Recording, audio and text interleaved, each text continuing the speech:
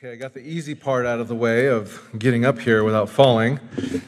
I know some of you have expressed a concern that I was going to eat it with my crutches, but I made it, and so now comes the hard part of expositing God's Word. But what a joy to be able to be back on a Sunday with you all and to be able to proclaim the Word of God. This past week, I was reminded by my the physical therapist that I'm seeing, because I did start walking. I started walking without crutches, but he said, you know what, Dom, you're going to have to make sure that you keep bending your knee. And I said, well, I'm here for my Achilles. I said, well, what's wrong with my knee? He said, well, because you're in this boot and you're not using your leg very much, what often happens is you start having trouble with your knee. And so he said, what we don't want is we don't want those muscles and those joints to begin to atrophy, because if they do, you're going to start experiencing all kinds of complications, loss of range of motion, and worse, you're going to have lots of pain. So I said, okay, well, what do I have to do? He said, well, you got to get used to bending your knee. And that was just very appropriate as I've been studying Philippians chapter 2 this week, this whole idea of bending our knee to Christ. Paul, in Philippians 2, he's been calling the Philippian church and he's been calling us to a specific kind of attitude. He's been calling us to this attitude because this is what produces unity in the church. It is when we, like Christ, bow down low in humble submission. Jesus, he humbled himself to the Father's will.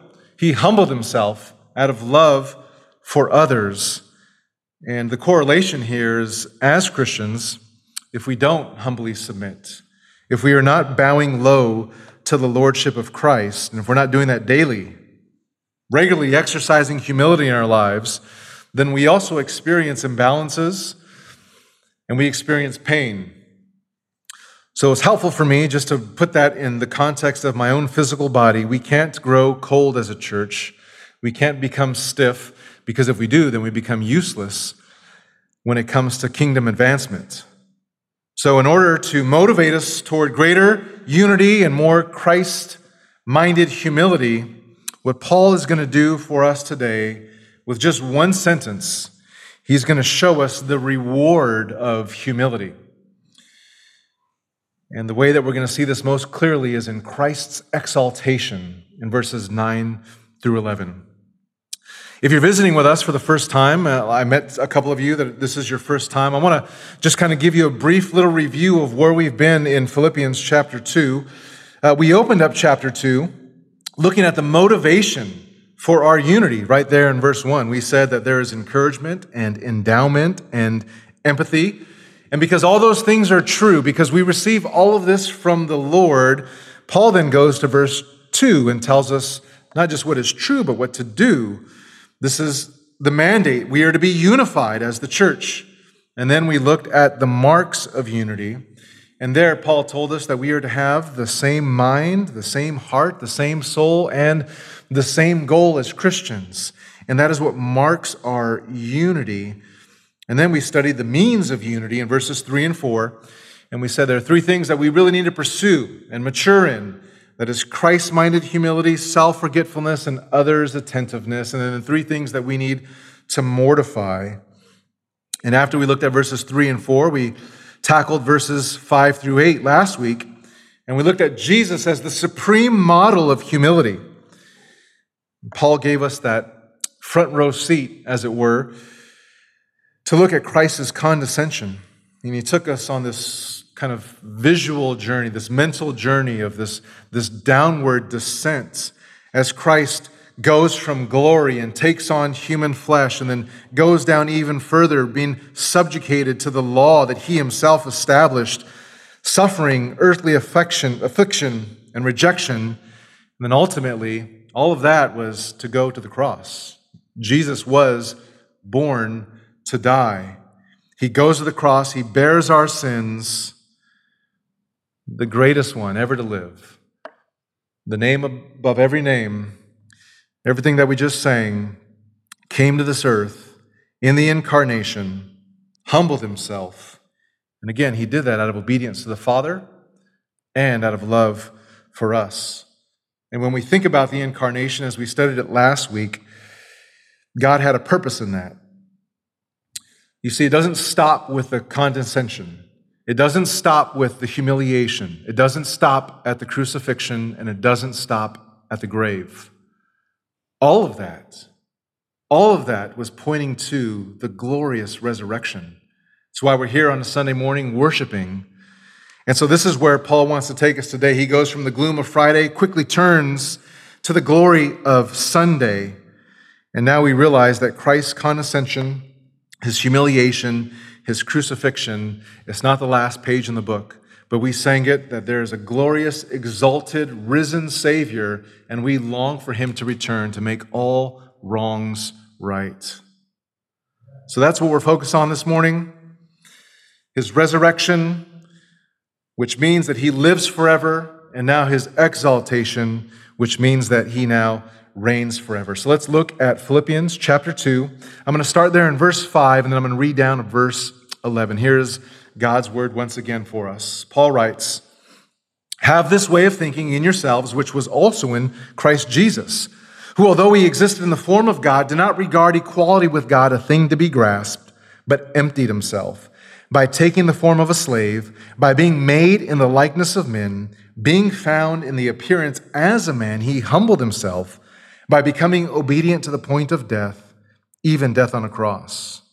Therefore, God also highly exalted him and bestowed on him the name which is above every name, so that at the name of Jesus every knee will bow, of those who are in heaven and on earth and under the earth, and that every tongue will confess that Jesus Christ is Lord, to the glory of God the Father."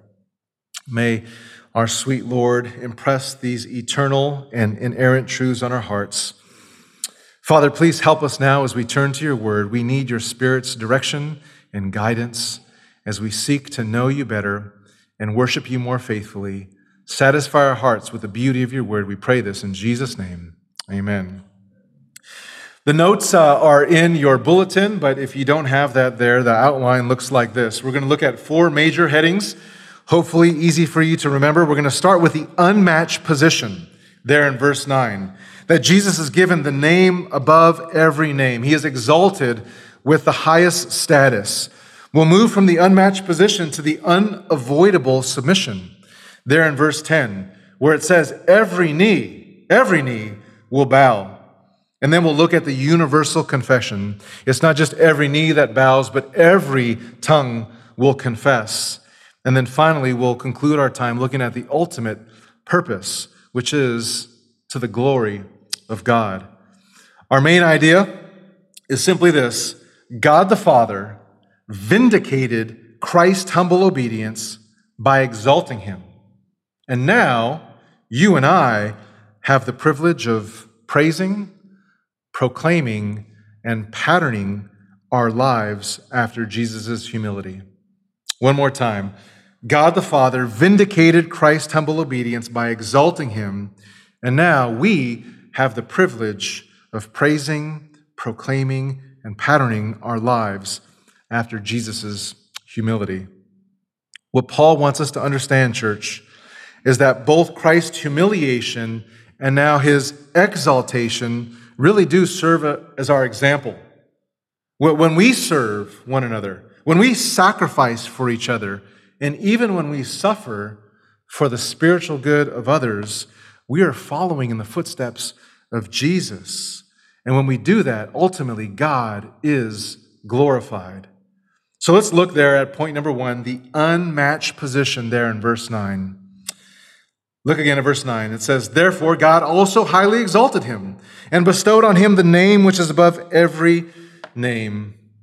In Bible study, whenever you come across that word, therefore, you have to ask what? What is the therefore? Therefore. This hina clause is a great, just a signal for us to look back. And what we're looking back at is verse 8. Because Jesus willingly humbled himself by becoming a man. Because Jesus became a slave, a bondservant. He lowered himself even more, and the text says that he lowered himself even to the point of death, and it goes even further. If death wasn't bad enough, he lowers himself to the point of dying a death on the cross.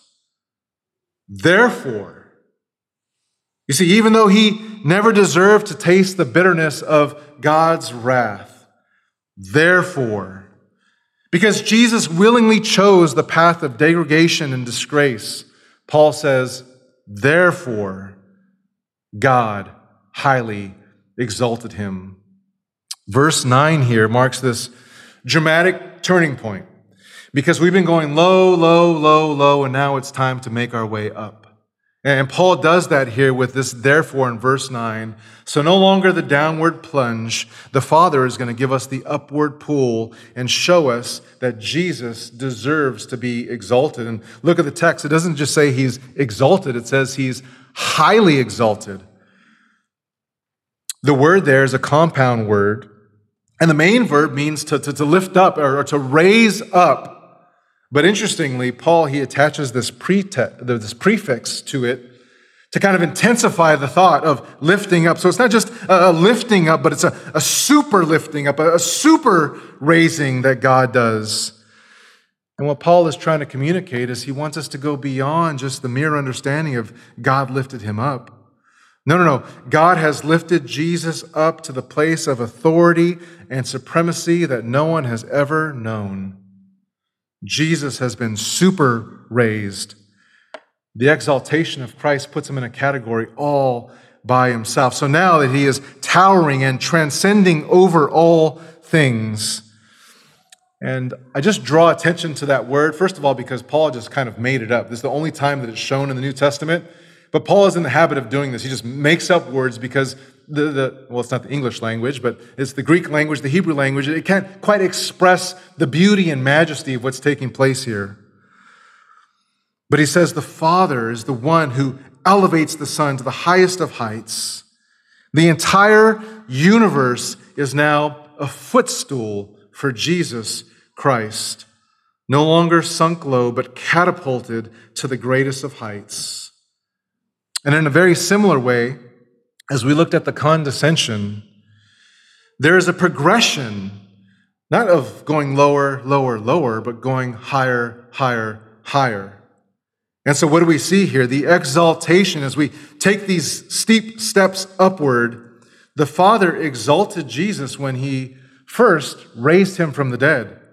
And that was the message of the New Testament in the book of Acts, as Peter and the others are preaching. Say, you crucified him, but God raised him up. He is no longer dead, he is living.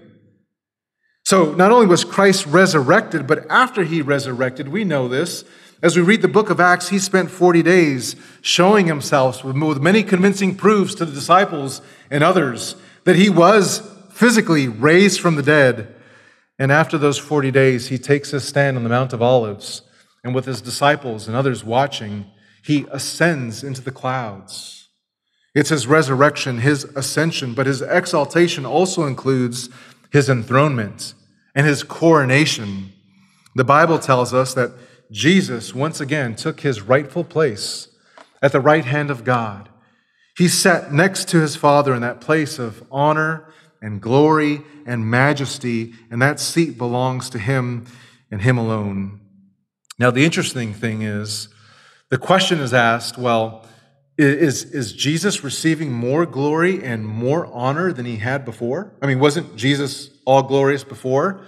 How is it that he's ascribed here what seems like more glory?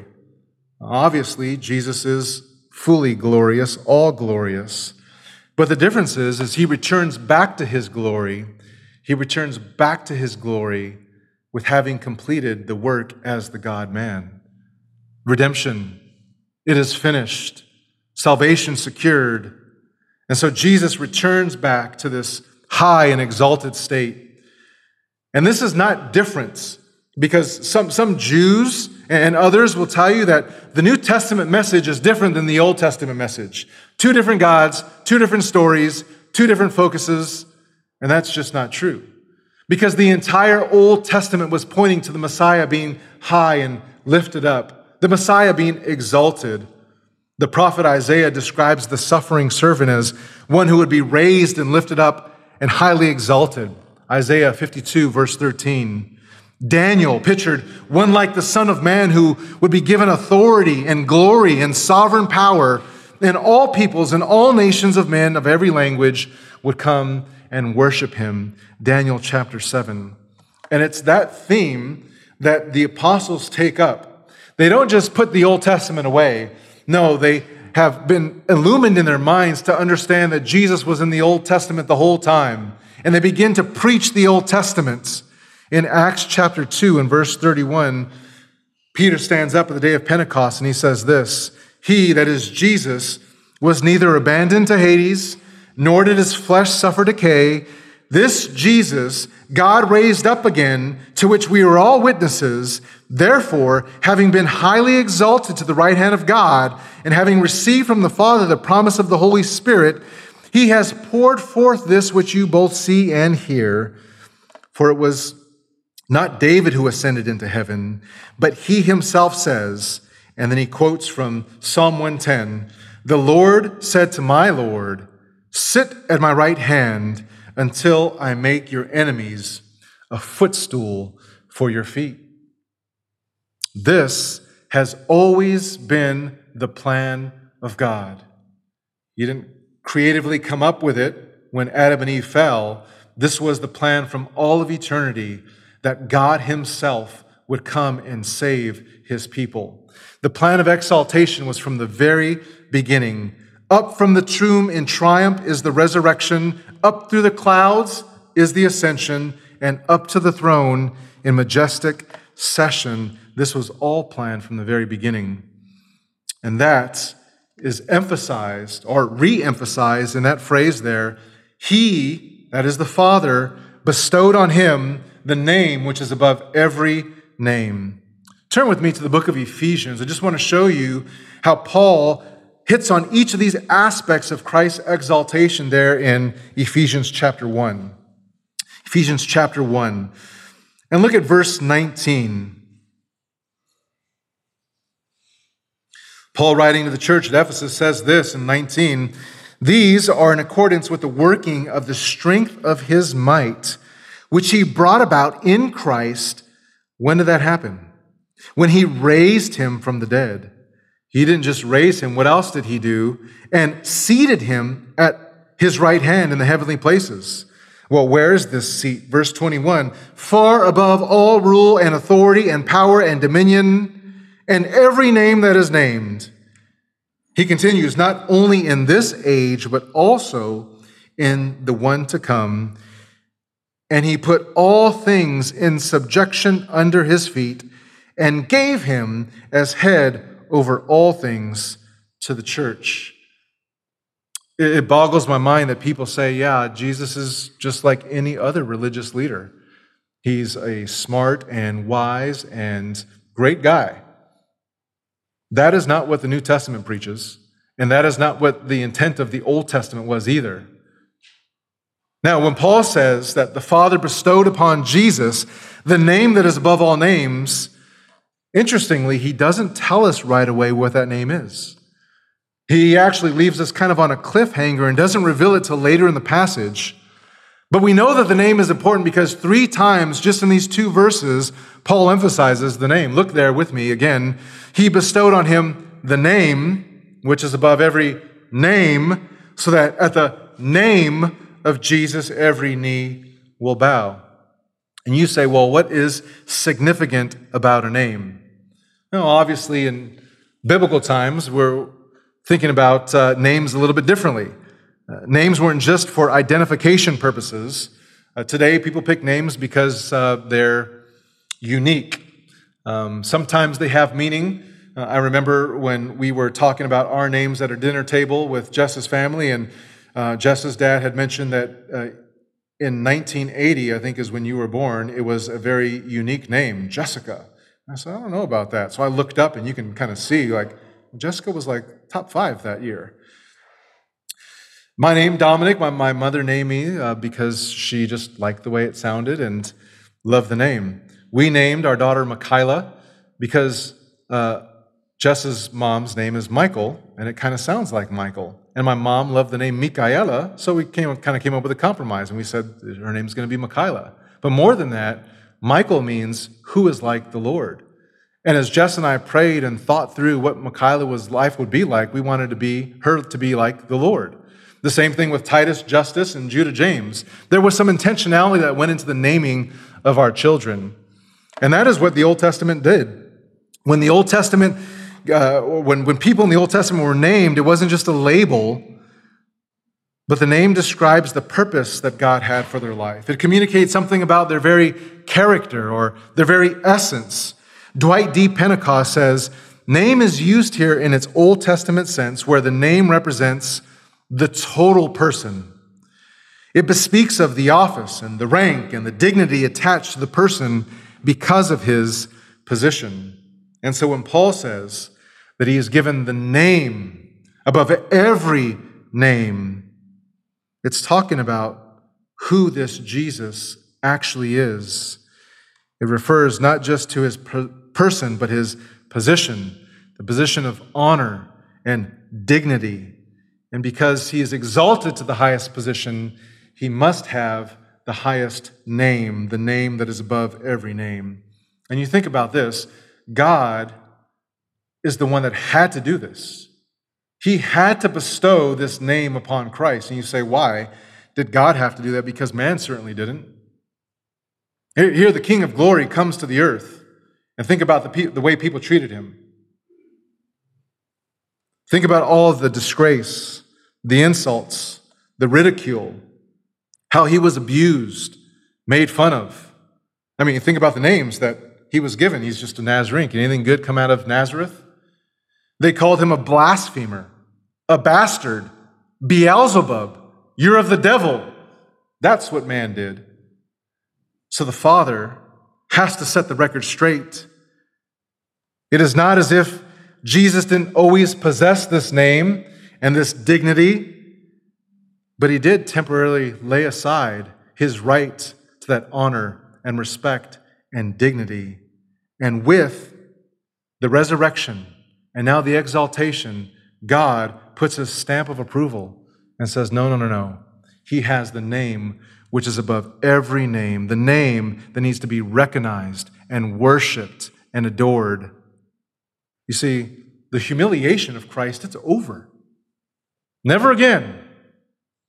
We have an exalted Christ, a glorious Christ. And that's why Peter proclaims to the Jewish Sanhedrin in Acts chapter 5, he says, he is the one whom God exalted to his right hand as Prince and Savior to grant repentance to all of Israel and the forgiveness of sins. There is no greater name. So the Father's exaltation of Christ not only provided the unmatched position, he's exalted and bestowed the greatest name, but it also established unavoidable submission. Look there at verse 10. Verse 10 says this, so that at the name of Jesus, every knee will bow of those who are in heaven and on earth and under the earth. And here you say, well, is this the name that Paul is getting at? Is this the unmatched name that everyone will submit to, the name of Jesus? But look down at the text again. Read very carefully. The text doesn't say at the name Jesus. It says at the name of Jesus. You see, Joseph and Mary were instructed to call their son Yeshua. Yahweh saves. It's a glorious name. It's a beautiful name. We love that name. We sing that name. And yet we know that that's not his only name. You say, Dom, was he given other names? Yeah. In the Bible, all over the Old and New Testament, we have so many names and titles for Christ. He's called the Adam, the Anointed, the Apostle, the Amen, the Alpha, the Ancient of Days, and the Author of Life. He's the Beloved, the Branch, the Bread, the Bridegroom, the Bright and Morning Star. He's the Captain, the Consolation, the Chief Cornerstone, the Counselor, the Chosen of God, and the Christ. He is the Deliverer, the Dayspring, the Day Star, the Door, the Desire of Nations. He is the Everlasting Father. He's Emmanuel. He's the Finisher of the Faith. He's our friend. He's the first fruits. He's the faithful witness, the fountain of life. He is God. He's the guide. He's the governor. He's the great high priest. He's the help, the hope, the husband, the horn of salvation, the head of the church, the heir of all things. He's hell's dread, heaven's wonder. He is the Holy One. He is the great I am. He is the inheritance. He is the image of God, the immortal, the invisible. He is the just and the judge. He's the King of kings. He's the King of Israel. He's the King of glory. He's the King everlasting. He is the life, the light, the love, the lily, the lion. He is the lamb. He's the lawgiver, the living stone. He's the messenger, the Messiah, the mediator. He's the master. He is the mighty God. He is the new Adam. He's the offspring of David. He's the offering, the Omega, the only begotten of God. He's the priest. He's the Passover, the prophet, the propitiation, the Prince of Life, the Prince of Peace. He is the great physician.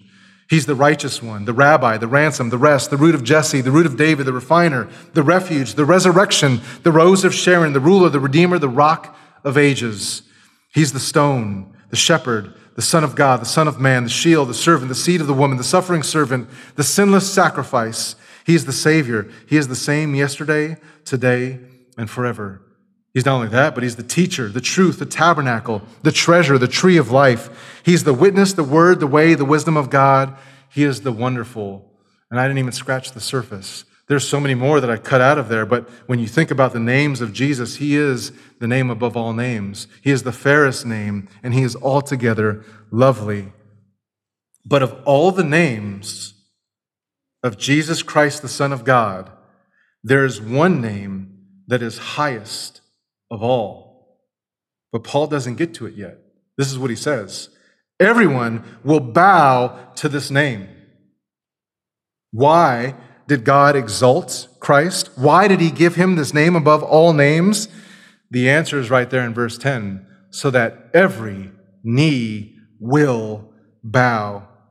Now, we don't have to get into the Hebrew because when you come across the word every, you know what that means? Every. Everyone, all of them, none are excluded. Bowing is the physical act of acknowledgement. In a word, bowing is just submission. It is submission.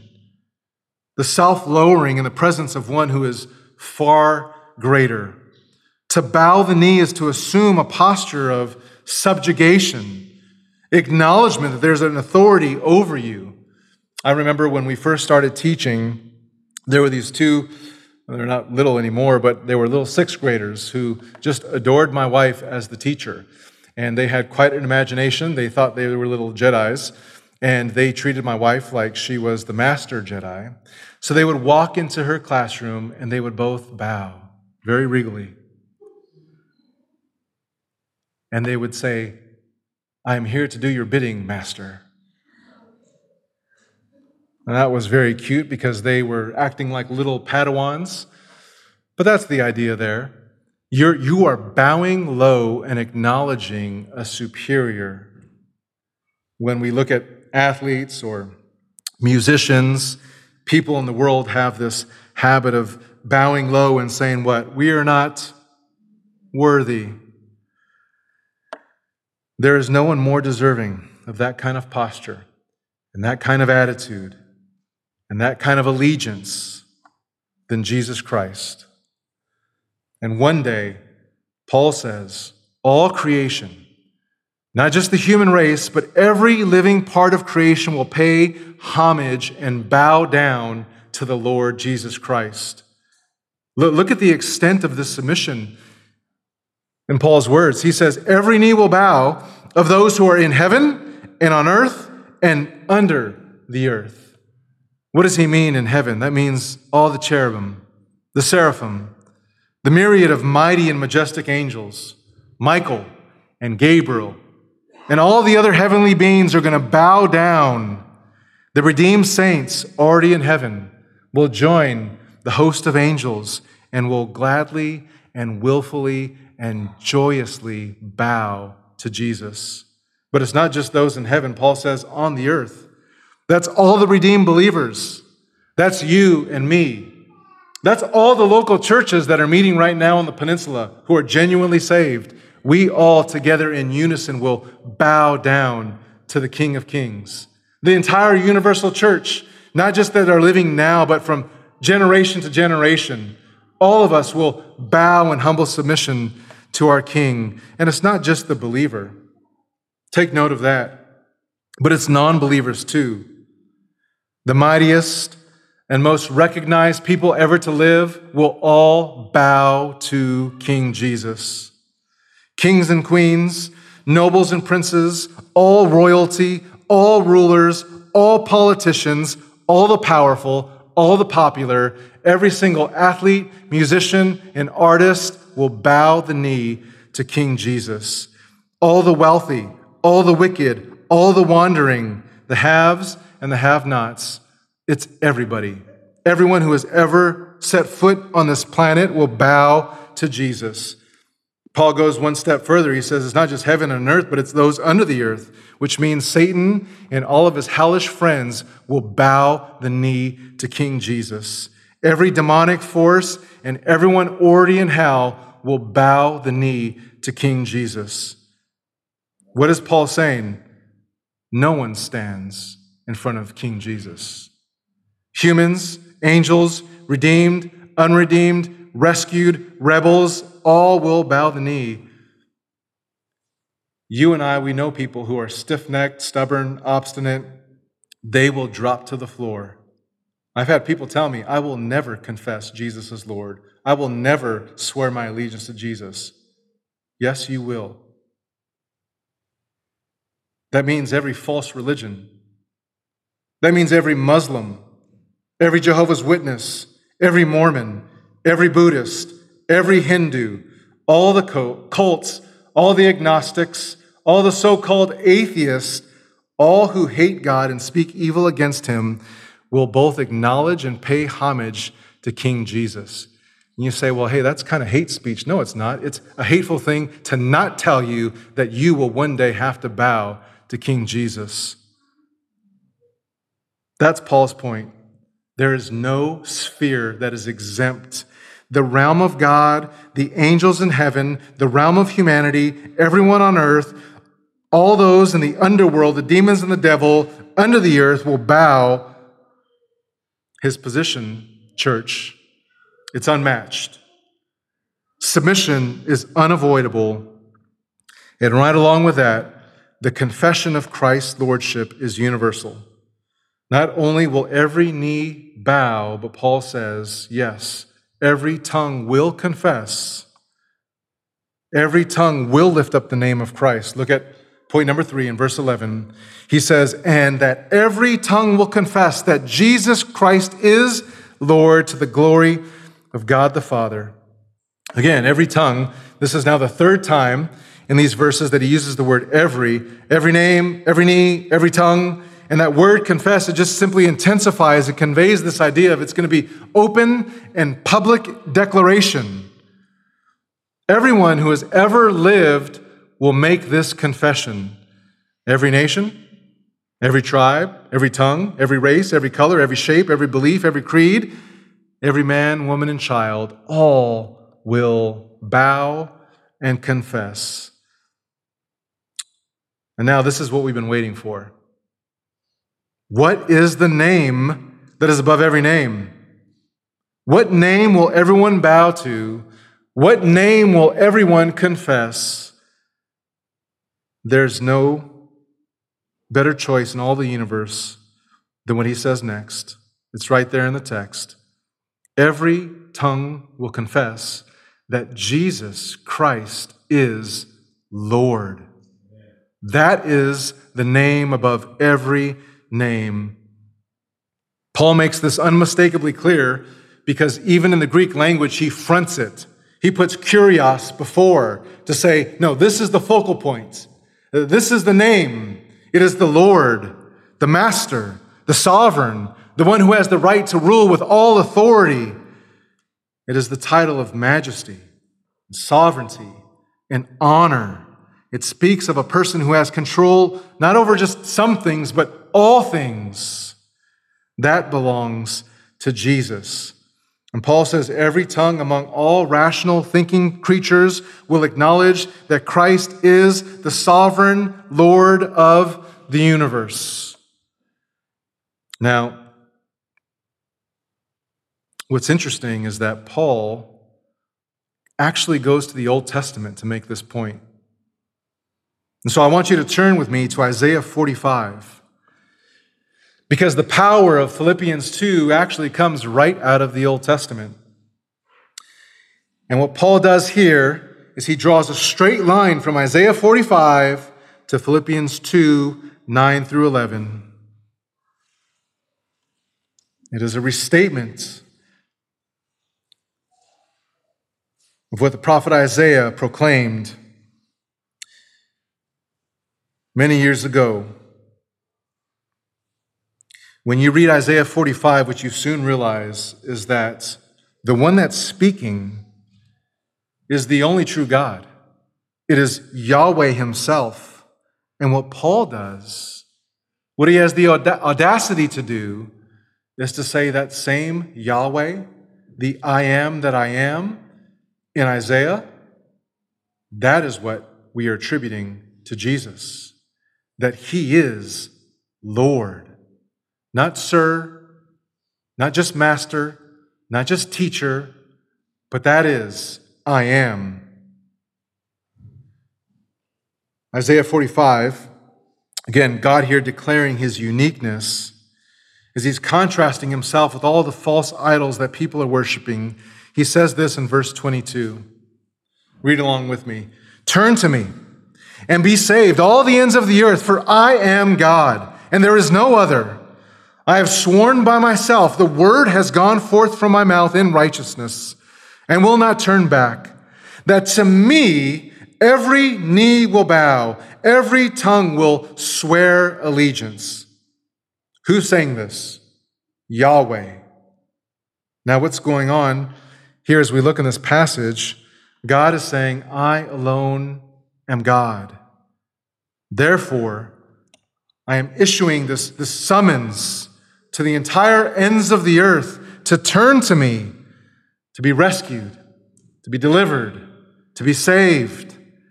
You say, well, what are the grounds? Well, because I alone am God, and righteous and salvation are only found in me.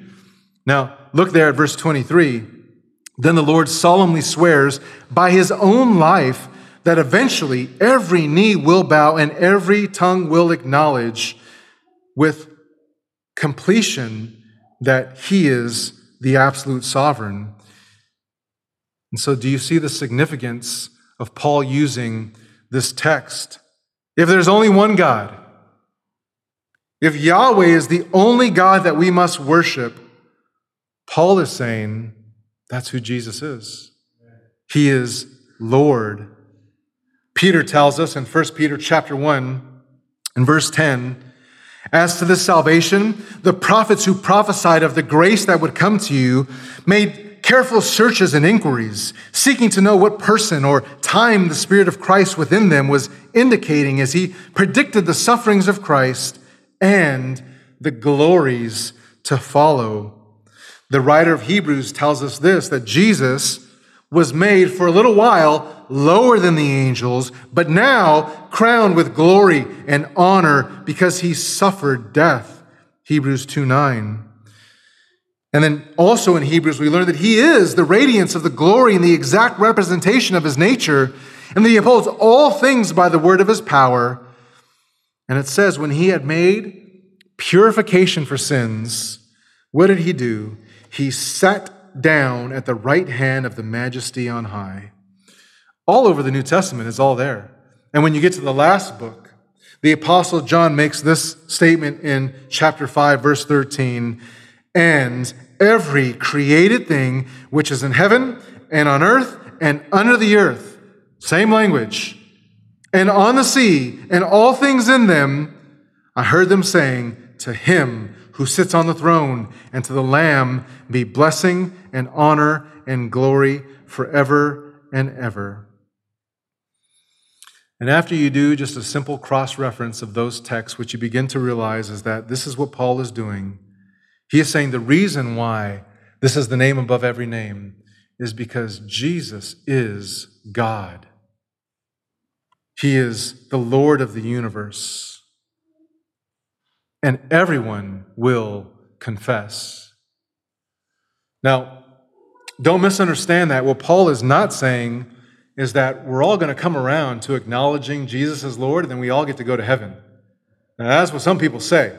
They teach a universalism, that at some point we're all just going to acknowledge that, but we can live any old way we want, and God in His grace and mercy, He's going to let us into heaven. That could not be farther from the truth. Paul has already reminded us in chapter 1 and verse 28 that there's a sign of destruction for those who don't know God. And that Isaiah passage that we just looked at in verse 24, it says, all who are enraged against Him will come to Him and be put to shame. We know that even the demons, they know Christ is Lord. They acknowledge that. They bow down. They say you're the Son of God. Jesus also said, there's many that will say to me on that day, Lord, Lord, did we not do this and that in your name? And Jesus will respond, what? Depart from me, for I never knew you. You see, it's not just a matter of uttering it with the mouth, but it's embracing it with the heart. What God is always after is not just a mental assent and acknowledgement, but it is a humble, submissive enjoyment of His sovereign rulership over our lives. I find it so fascinating that so many have rejected Christ, have shamed Christ. You just go down the list. You think of Pontius Pilate, King Herod, Hitler, Stalin, Saddam Hussein, Osama bin Laden, Charles Darwin, Karl Marx, Stephen Hawking. I mean, on and on it goes. All of them will bow and confess that Jesus is Lord. And let me just remind you, if you do not acknowledge that Jesus is Lord, there is no salvation. There are not a million ways. There are not even two ways to heaven. There is only one. And Peter proclaimed that. And the Apostle Paul proclaimed that. And he said, if you confess with your mouth that Jesus is what? Lord. And believe in your heart that what? God raised Him from the dead, you will be saved. That confession takes even more significance when you think about the time of the first century and how people didn't acknowledge anyone as Lord except Caesar because he was deified. And the early Christians lost their lives as they proclaimed Jesus as Lord because that was treason and rebellion. There's a story of Polycarp who came before Caesar and before the masses, and he was told, if you would just call Caesar Lord, we will let you live. Just shun all the atheists, which they called Christians because we didn't believe in multiple gods. We believed just in one. And so he said, okay, I can do that. I shun all the atheists. And when they said, that's not good enough, they said, no, you say Caesar is Lord. And he said, how could I? There's only one Lord and one Master, and it's Jesus Christ. And Polycarp, like so many others, lost their lives because they believed that Jesus is the only Lord. That is why Martin Luther exclaimed this. He said, a name like this is outstanding, great, and immeasurably glorious. Who ever heard of ascribing to a man on earth a name as great and glorious as the one ascribed to this Lord and ruler? The Roman emperor and the king and the pope and even the Turkish emperor are like the king of spades in comparison with the Lord and ruler. They might have great titles. They might be called high and mighty, invincible, most gracious, and the like. But this king is preached in all the lands as true God and true man, a powerful Lord and ruler to whom everything must be subjugated and subjected, heaven and earth, and all that is therein, angels, men, devils, death and life and sin and righteousness. And this leads us to our final point, because the question now is, well, what is the ultimate purpose of all this? Well, the purpose is clear in the text. The purpose of Christ's exaltation is that so every knee will bow and every tongue will confess. But even behind that, there is a greater, more ultimate purpose, and that there is at the end of verse 11. The greatest, ultimate purpose for the humiliation, the condescension, the resurrection, the ascension, the coronation. All of it is for the glory of God. You see, when we give homage to Christ, God is ultimately glorified. When we bow the knee to Jesus, God is glorified. That is what brings the Father glory, is when we fulfill our mission statement. We exist to glorify God. How do we do that? By magnifying the Lord Jesus Christ. You see, Jesus and the Father are not at odds. When we honor the Son, glorify the Son, treasure the Son, love the Son, serve the Son, proclaim the Son, the Father is glorified. We say sola deo gloria. And we do everything for God's glory, as it says in 1 Corinthians 10:31, whether you eat or drink or whatever you do, do all for the glory of God. We do that because everything that God does is for the glory of God. And what did God do? For his own glory, he sent his Son. And his Son willingly, humbly took your place on the cross, died for you, but now he is exalted. And it brings God so much glory as he delights in the Son, and we do as well. Now listen, just a few points of application as we come to a close. What do we do with this text? Well, hopefully your hearts are led to worship, to enjoy God even more than when you came.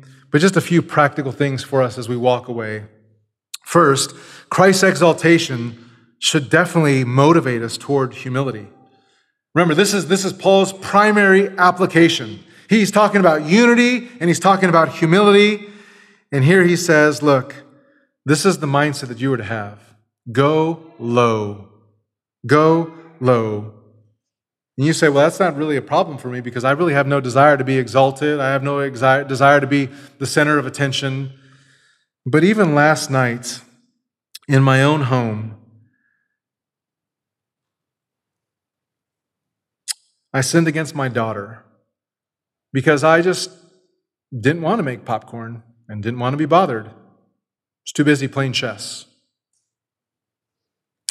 And that hurt my daughter. And I realized in that moment, as I'm studying about lowering myself and what it means to be humble and what it means to sacrifice, my heart just wants to do what my heart wants to do, to be selfish with my time and with my energy. My default is not to serve. My default is not to love. And studying this passage is just a great smack in the face to say, did Jesus not serve you? Was Jesus not willing to lay down his life for you? Maybe it's not making popcorn. Maybe it's not jumping up and helping in that particular way. But every time we say no because we just don't want to, that is not acting like Christ-minded humility.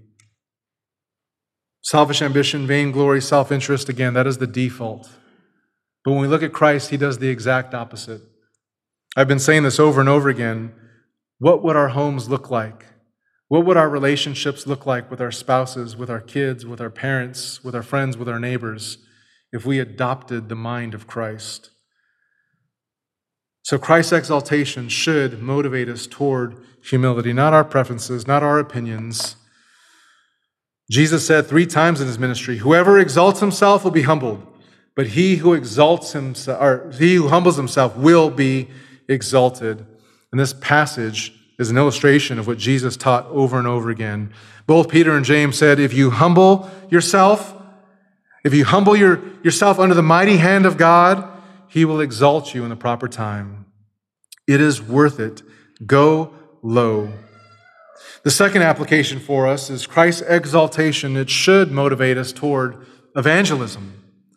The fact that every knee will bow before the Lord Jesus, either willingly in this life or it's forced upon them at the judgment, it should compel us to tell other people that Jesus is coming back. I mentioned that at the ascension, Christ goes up into heaven. And remember, the angels come to them and say, why are you staring up in heaven? The way he went up is the same way he's what? Coming back. When you think about those feet that went up into heaven, those feet are coming right back to the Mount of Olives. We've been there. We've seen it. Those same little feet that came, those little baby feet, Mary probably playing with the toes, those feet that grew up and walked all over Judea and Galilee, those same feet that walked toward the basin, the only feet that walked toward the basin to wash others' feet, and those same feet that were pierced for our transgressions and iniquities, those feet are coming back. And there's only a little bit of time left for us to tell people to fall before the feet of Jesus. If you don't do it willingly, you'll be forced to do it. And the last thing you say is, Jesus Christ is Lord, and then hell. This should motivate us toward evangelism.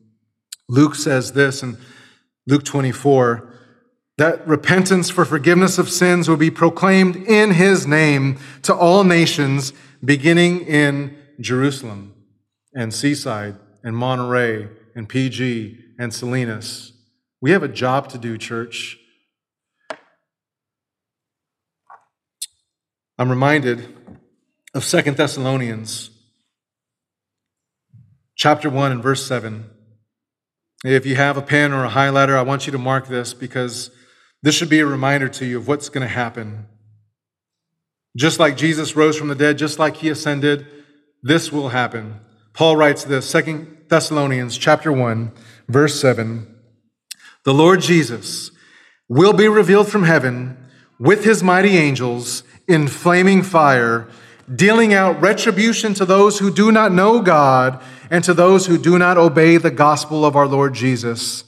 And these will pay the penalty of eternal destruction away from the presence of the Lord and from the glory of his power.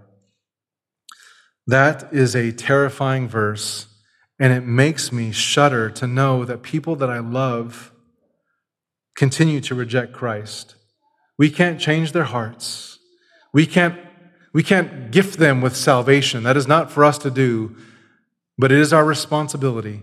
It is our privilege to make this Lord Jesus known, to call them to repentance. Everybody has a date with deity, and you and I have an opportunity to get them ready for that. And lastly, Christ's exaltation should motivate us and help us to hate sin and to pursue pleasure. You see, the reason why you and I are tempted to be proud and self-serving and to want recognition and to look on Facebook and Instagram and see how many likes we got, and we want to be praised and we want to be patted on the back, the reason that we want that is because we want to be exalted. We do. We want honor. We want glory. We want to be significant in some way, at least to some people. We want that. And Paul reminds us, look, be content with going low, with serving, with not being first, with not jockeying for position, but lose yourself in serving others. Lose yourself in sacrificing for others. And God's promise is that if you humble yourself, he will exalt you. And if it's not here in this lifetime, then you are guaranteed that in life to come, you will be exalted. Not that you'll be lifted up above Jesus, but you will join him. You share in his inheritance. He wants to gift that to you and give that to you. In fact, he already has, and now it's a matter of just living that out.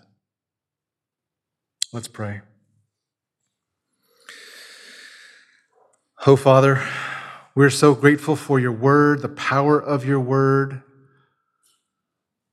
And Lord, the motivation is clear. There will be an exaltation. There will be a final reward. And we must put off sin and reject this desire to be the center of attention and to shun every thought of being preeminent and supreme. That is not our place. We do not own or possess the seed of Christ. He alone owns that place. And so I pray that you would help us, God, to live by faith. Help us, God, to consider Christ, the greater riches, and to look forward to the reward, even as Christ set the example for us, that he, being the author of life, it was for the joy set before him that he endured the cross, despised the shame, and sat down at the right hand of God. Oh, Father, every time that we want notoriety, we want vindication, we want respect, we want honor, help us to remember our Lord Jesus Christ, being eternal, being divine, being worshiped by angels, having all that honor and glory. He temporarily set it aside to serve us, knowing that one day all of it would be restored and that you would be glorified. Father, may we follow in the footsteps of our Savior. Cause us to do that. Even today, we pray in Jesus' name, amen.